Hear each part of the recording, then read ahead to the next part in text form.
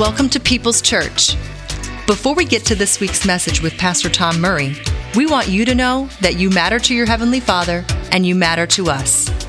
People's Church is a multi-generational faith community in Salem, committed to knowing Christ and making Him known. Sunday morning worship services at our Salem campus are at 8:30, 10, and 11:30. Watch messages anytime and plan your visit at peopleschurch.com. We pray this practical biblical teaching is encouraging, challenging, and possibly even life-changing. So we're launching a new path that is for those who are new or newer to People's Church, and it's about being rooted in Christ and being rooted in a local faith community. And so we've called it Rooted. And we thought because this is new, it would be healthy for all of us to go through the Rooted journey. Once we get this rolling, the plan is that we'll offer it as a class for 4 Sundays, starting on the first Sunday of each month. But because it's new, we thought it would be healthy for us all to go through Rooted. So beginning on September 18th, we will start the 4-week Rooted journey. And if it's been your desire to serve somewhere in the church, at the end of going through the 4 weeks, you'll be ready to be deployed to an area of service in the church. If it's been your desire to become a member of People's Church, and you've been putting off going through membership class, you've been wondering when is the next membership class, if you go through all 4 weeks of Rooted, at the end of that that 4th Sunday, you'll be ready to become a People's Church member. So it's going to be great, and if you could, at the very least, begin praying for us that Rooted would help us build a rooted faith community that is ultimately rooted in Christ. Some of the big life questions that not just Christians, but all people wrestle with. Questions like, what's my purpose? Why am I on this planet?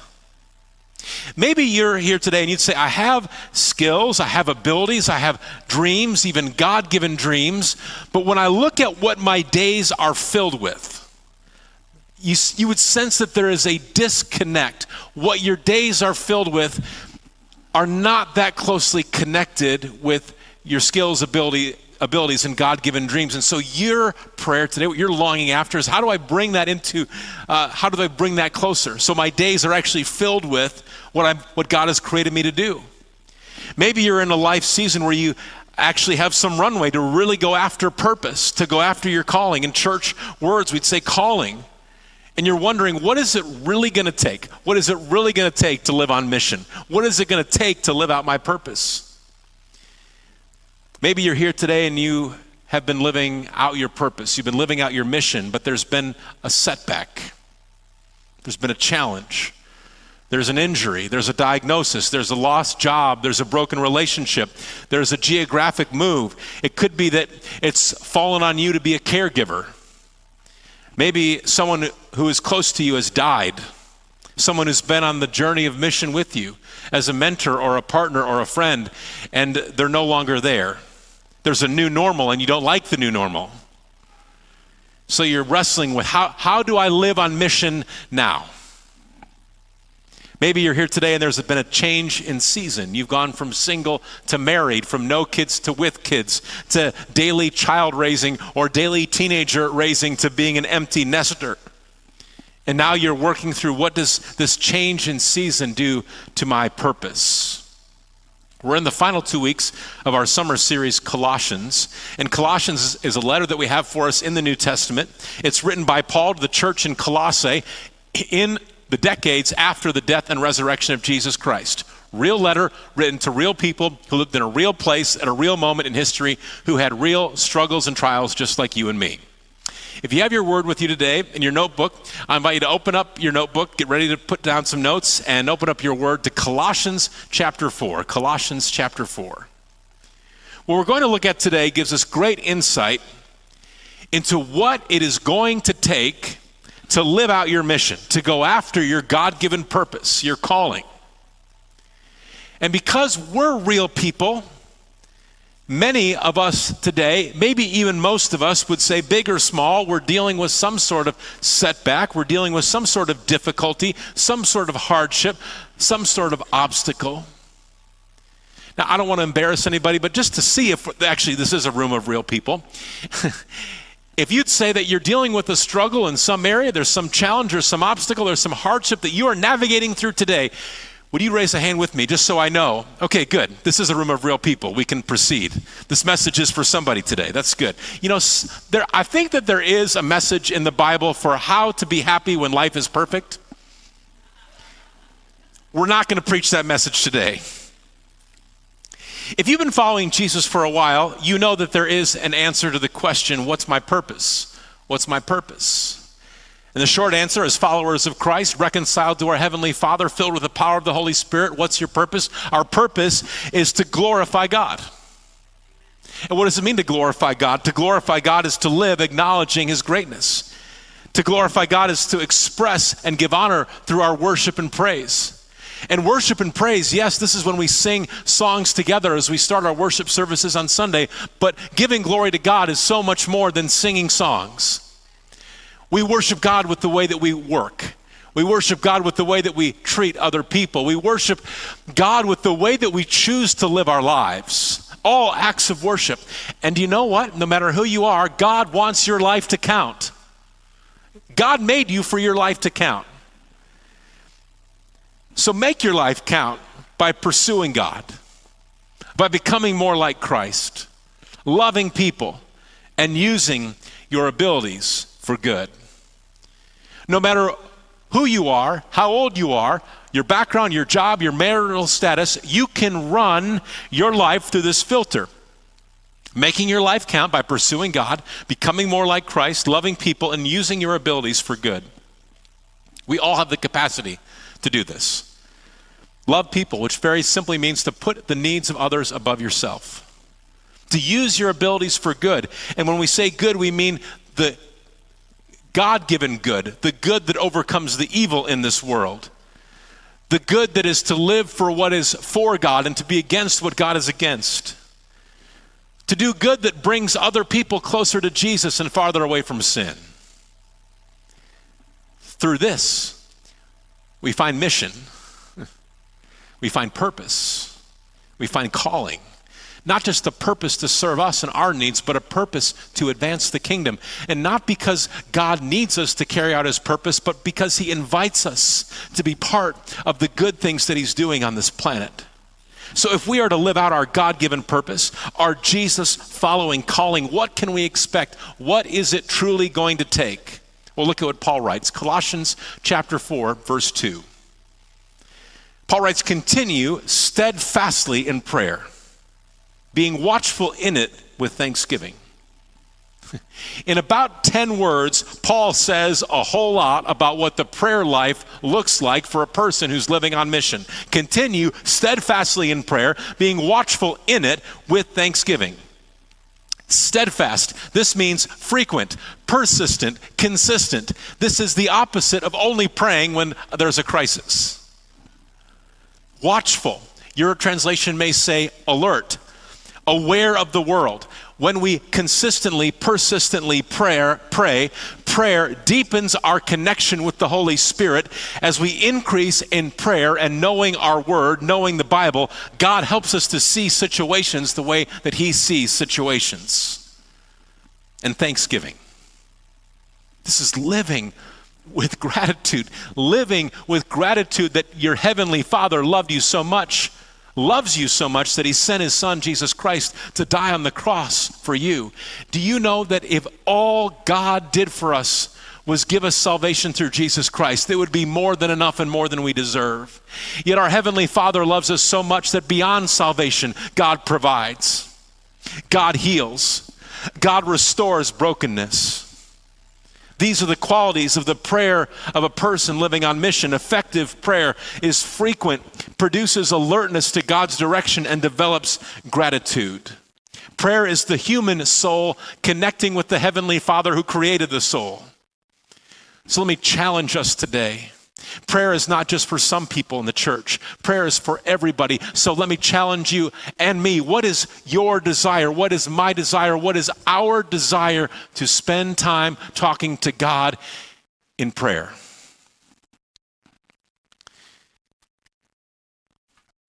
Some of us, if we're honest, we felt like it's an inconvenience to pray. If you have a lot going on, a lot of momentum, a lot to get done, a lot of purpose, there are times when, honestly, some of us feel like it's an inconvenience or maybe even an annoyance to stop and have a conversation with God. So just maybe Paul is speaking to the busy people of the Roman Empire 2,000 years ago. And he says, if you really want to accomplish all that God wants to accomplish through you, if that's your desire, then prayer cannot be sporadic and self-centered. If you want to go after your God-given purpose and calling, commit or recommit to steadfast prayer that produces an alertness and is grounded in gratitude. God, you've been so good to me. I desperately don't want to miss what you have for me in my life. And to make that even closer, God, I don't want to miss what you have for me this week. Now, Paul, in verse 3, he has a prayer request. Paul, the greatest missionary, evangelist, church planter, author of a lot of our New Testament, what would that man's prayer request be? Look at verse 3. At the same time, pray also for us, that God may open to us a door for the word to declare the mystery of Christ, on account of which I am in prison, that I may make it clear which is how I ought to speak. To live out your mission, you will need doors to open that only God can open. And some of you, that is your life story. There are doors that have opened to you in your life, and the only explanation is that God has opened that door for you. And Paul says, you need the word. What's Paul praying for? He's praying for doors to open so that he can share the word and he can speak up. As we pursue mission, there are times when God wants us to speak up. Paul doesn't say, pray for doors to be open so that I can share my opinions with people. No, Paul says, pray that doors would be open so that the word that I put into my life, the scripture that I put into my mind and my soul, pray that doors will be open so that the word that is in me can spill out into others who do not yet know the peace of Jesus Christ. And then Paul drops in, oh, by the way, I'm writing this from prison. Some of you are walking through what feels like a setback in your calling. Like we've already said, there's been a diagnosis, there's been a broken relationship, there's been a responsibility that's been thrust upon you that you did not see coming, there's been a death or a separation. If you have gone through or are going through a setback or hardship that feels like it's become an obstacle to your God-given mission, then praise the Lord, you have something in common with the Apostle Paul. Because tradition tells us that Paul wrote to the Colossians from the prison in Rome. There's a place in Rome that you can visit called the Mamertine Prison. This is said to be the place where Paul and Peter were imprisoned in Rome. There's not a great deal of evidence either for or against whether this is actually the place. What we do know about a cell like this is that inmates would be lowered into the cell through a round hole in the floor. The historical documents describe the prison as dank, torturous dungeons. Whether this is the actual place or not, what we do know is that Paul was in prison. And what we see in the life of Paul and what you may have experienced in your own life, hardship is often a compass, not an obstacle. Hardship is often a compass, not an obstacle. It may have appeared like the mission was over. Paul is in prison. Paul had more frequent flyer miles than any person in the Roman Empire. And now he's in prison.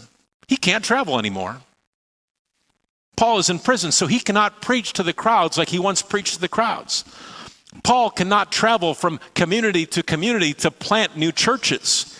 Paul cannot train leaders in discipleship environments like he once trained them. I'm in prison, looks like it's all done. But what happened in prison? From prison, Paul wrote Colossians. From prison, Paul wrote Philippians. From prison, Paul wrote Ephesians. From prison, Paul wrote Philemon. We know these as the prison epistles. Much of the rich theology, hope, and direction that we have in the Bible today comes from the time when Paul was in prison. So is it too much of a reach to think that if Paul had never been in prison, we might not have these books in our Bible, these letters? What we see as an obstacle, God may be using as a compass to redirect and to reshape the mission that we have from God. It is said that there are stages to prolonged suffering or long-term hardship that are predictable when we're in these scenarios. And maybe what you're going through today, you would describe as a form of prolonged suffering, a long-term hardship, a new normal that you didn't see coming. And so these are phases that are predictable. The first is denial. Deny the reality and hope that it's all going to go away. Shock and confusion is often part of this first step. The second phase is pleading, bargaining, and desperation, looking for anyone that will provide relief or a solution. This is when your internet searches go crazy. You're trying to find some answer, something for what you're up against.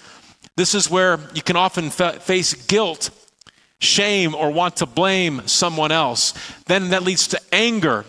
This is unfair. Why do I deserve this? I don't deserve this. You're frustrated. You're impatient. It feels like life is spinning out of control. A fourth phase is anxiety and depression. Feelings because of what you're facing, that it's hopeless, it's exhausting, there's intense grief. What many often walk through is loss of self-identity and confusion. For so many, our identity is connected to what we do. And if our life is connected, our identity is connected to what we do, what happens when we can't do what we've always done the way we've always done it, or we can't do it at all? If our identity is connected to what we do, if we lose what we do, it's not hard to see how we could really struggle with what is our self-identity. That's why God challenges us that our identity should not be first and foremost in what we do, our occupation, or even our role in our family. It's God's desire that first and foremost, our identity is in Christ, which will never change. Will never change. We can reach a point then of reevaluation of life, of roles and goals.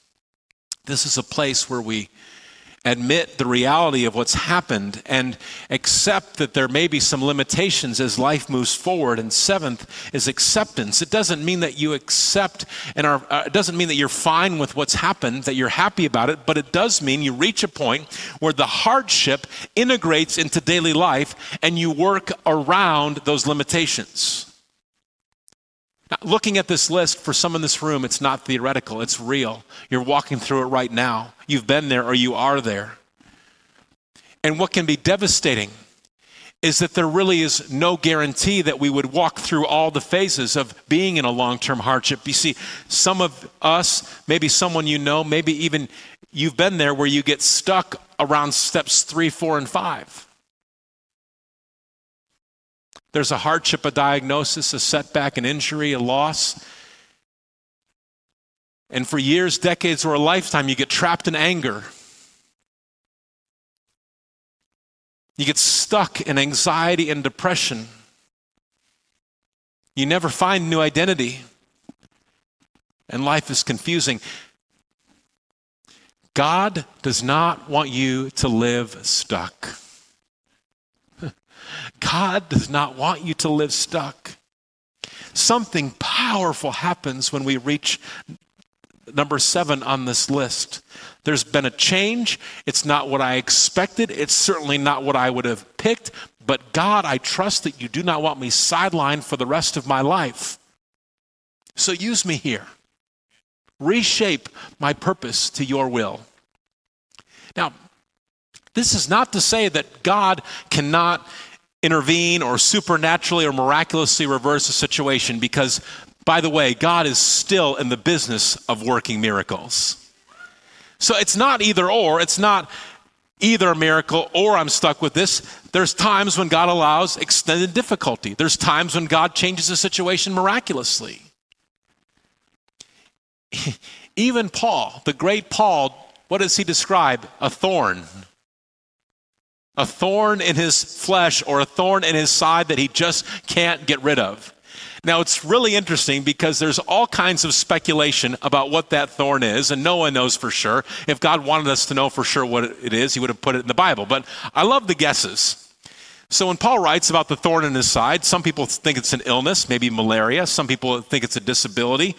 Some people think it's a temptation that Paul just couldn't quite shake. And I like this idea. Some people think that the thorn in Paul's side that he just cannot get rid of is a really difficult person that he cannot shake. Ever have one of those?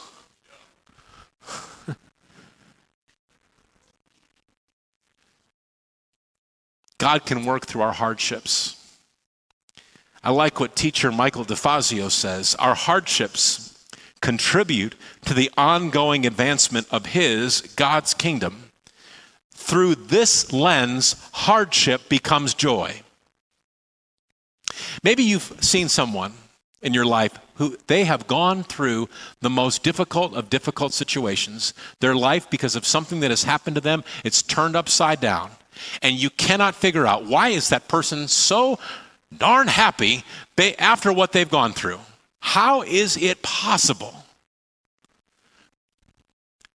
If our hardships, if we understand that it's possible that our hardships, like being thrown in prison in the Roman equivalent of solitary confinement, if it's possible that our hardships can contribute to the ongoing advancement of God's kingdom, it's through this lens that hardships can actually bring us joy. Maybe it's your prayer today. Father, Paul wrote about a thorn in his flesh that he couldn't get rid of. Paul was incarcerated for a long time, but you used him. God, you know my setbacks. You know the difficulty. I know you still want to use me. Father, show me your way forward. In all of this, what we see is that if you are going to live out your purpose, if I'm going to live out my God-given, Jesus-following calling, we can expect that there are going to be hardships along that lifetime journey, and that God may want to use that hardship as a compass, not an obstacle. You don't have to go looking for the hardship. It will probably find you. But what you may initially see as an obstacle, God may be using or allowing as a compass to show you a different way. Look at verse 5. Walk in wisdom, Paul writes, walk in wisdom toward outsiders, making the best use of the time. Paul has prayed for open doors. He wants to know the word so that he can speak it clearly. Now Paul writes about walking in wisdom to those who don't yet know the hope of Jesus Christ. Make the best use of your time, Paul writes. Christ followers become more effective gospel messengers when interactions with the spiritually lost are appreciated as valuable and limited. When I read this week, there was a major check in my spirit. How many times have I thought there's going to be another chance? How many times have I reached the conclusion in my mind, if I don't share the hope of Christ, surely someone else will share the hope of Christ? Here's Paul. Of all the things that he could have been thirsting for in his prison setting, what Paul is thirsting for is, Father, give me one more chance to share the message of hope with someone who does not yet know the peace of God through Jesus Christ. Father, if I could have one thing in the whole world, bring another lost person across my path, even though I'm possibly in this prison cell and the only way out is this hole above my head. Father, bring someone who works in the prison across that hole and give me the opportunity to share the hope of Jesus Christ with them. We already asked the question, where is our desire to pray? And the challenge now is, where is our desire to interact with lost people? If our hearts are going to be anything like Paul's heart, and church, if this is a challenge for you, it's a challenge for me. Where is our desire? Where we would thirst for interactions with spiritually lost people in the way that Paul thirsted for those interactions. Verse 6. Let your speech always be gracious, seasoned with salt, so that you may know how to answer each person. Seasoned with salt. What a great, timeless illustration, because we all understand flavoring. We all have different tastes. Some of you are at a restaurant and you get served something, and before you even take one bite, you grab that salt shaker. Other times you get served something and it's supposed to be salty, it's supposed to be savory, and you take a bite and you're like, did you forget the salt? There are also times when you get served something and you take one bite and it's so salty that it's unappetizing. The right amount of salt enhances and adds flavor. So as followers of Christ, there should be enough spiritual seasoning in our conversation that people can tell that we're there as a follower of Christ. But Paul also challenges us, don't be so overbearing that people want nothing to do with you. I like the Fire Bible note on this verse that says, in part, our conversations should be like spiritual salt, giving people a thirst and an appetite for God. Our conversations should be like spiritual salt, giving people a thirst and an appetite for God. I know that there are some among us, you don't like junk food. You are committed to healthy eating, clean eating. God bless you. Could you just for a second, just check out? I want to talk to those of us who enjoy the occasional junk food, the occasional salty snack. On the count of 3, I would just like you to shout out your favorite salty snack, junk food. Okay? 1, 2, 3. Takis. Jennifer said amen.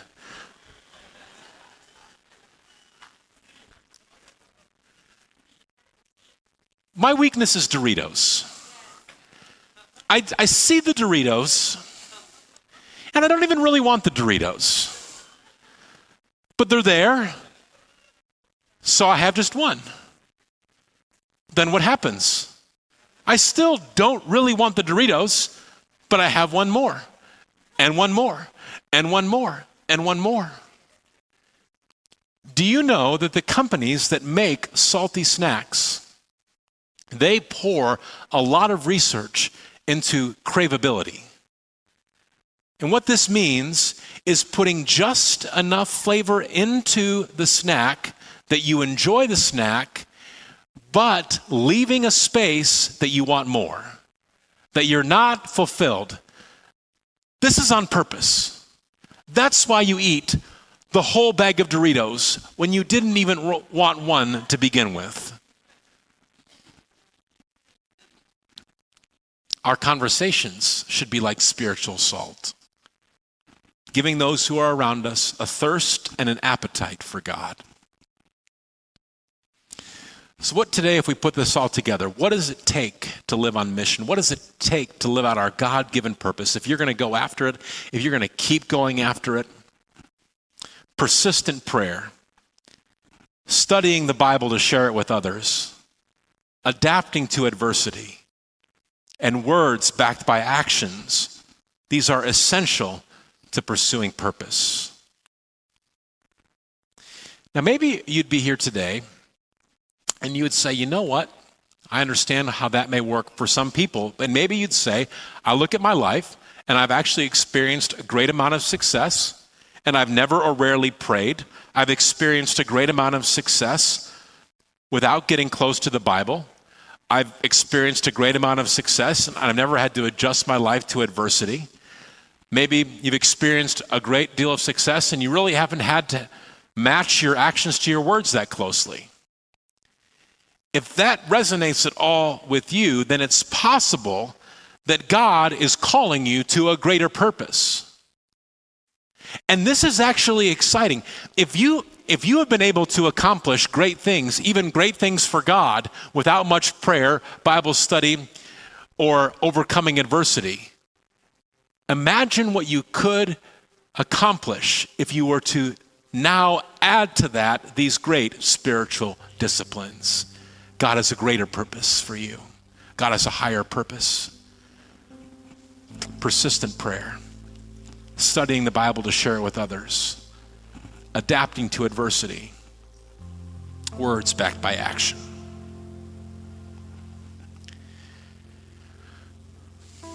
Maybe this last Sunday of the month here, you come in and you're overwhelmed.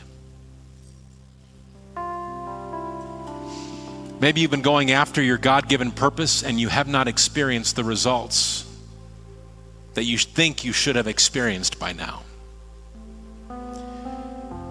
Maybe you sense deep down inside that God is calling you, challenging you, pushing you to take a step of faith.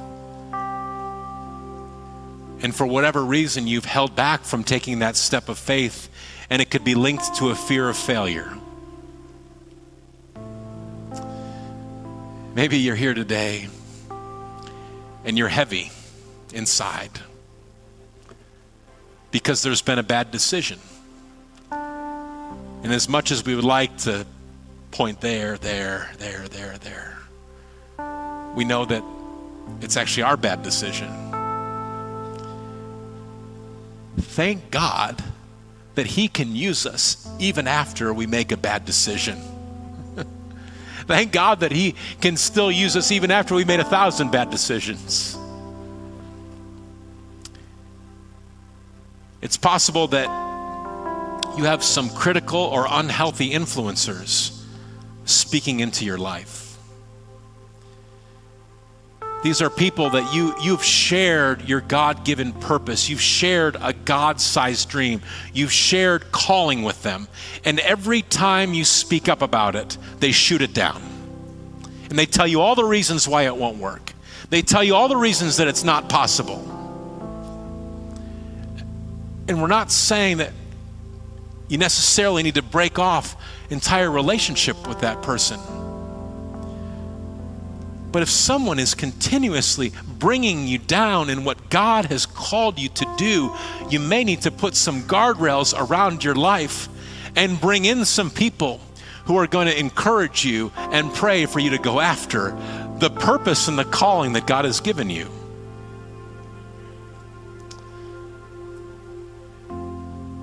It's possible that you're here and you'd say, I'm stuck in procrastination. There's been a dream, a calling, a purpose that God has been stirring and shaping in your soul for years or even decades. And you might say, I've become very good at coming up with reasons why not to take this step. I've become very good at coming up with, well, I'm going to do this first. I want this to be in place first. I want to earn this much. I want to have this. I want to have this much debt gone. And so whatever reason you've held back from taking this step. And this could be the day that God is saying, procrastinate no more. Take the step. Take the step. Do you know the opposite of faith is having all the answers?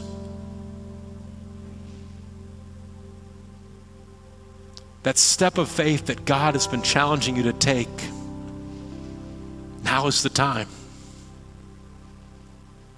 Persistent prayer, studying the Word to share it with others, adapting to adversity, backing your words with actions.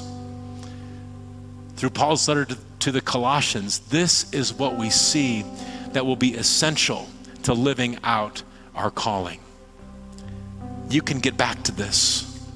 You can get back to this. You can start down this path. Make your life count by pursuing God. Becoming more like Christ. Loving people and using your abilities for good. Do you know what is actually really, really exciting to think about?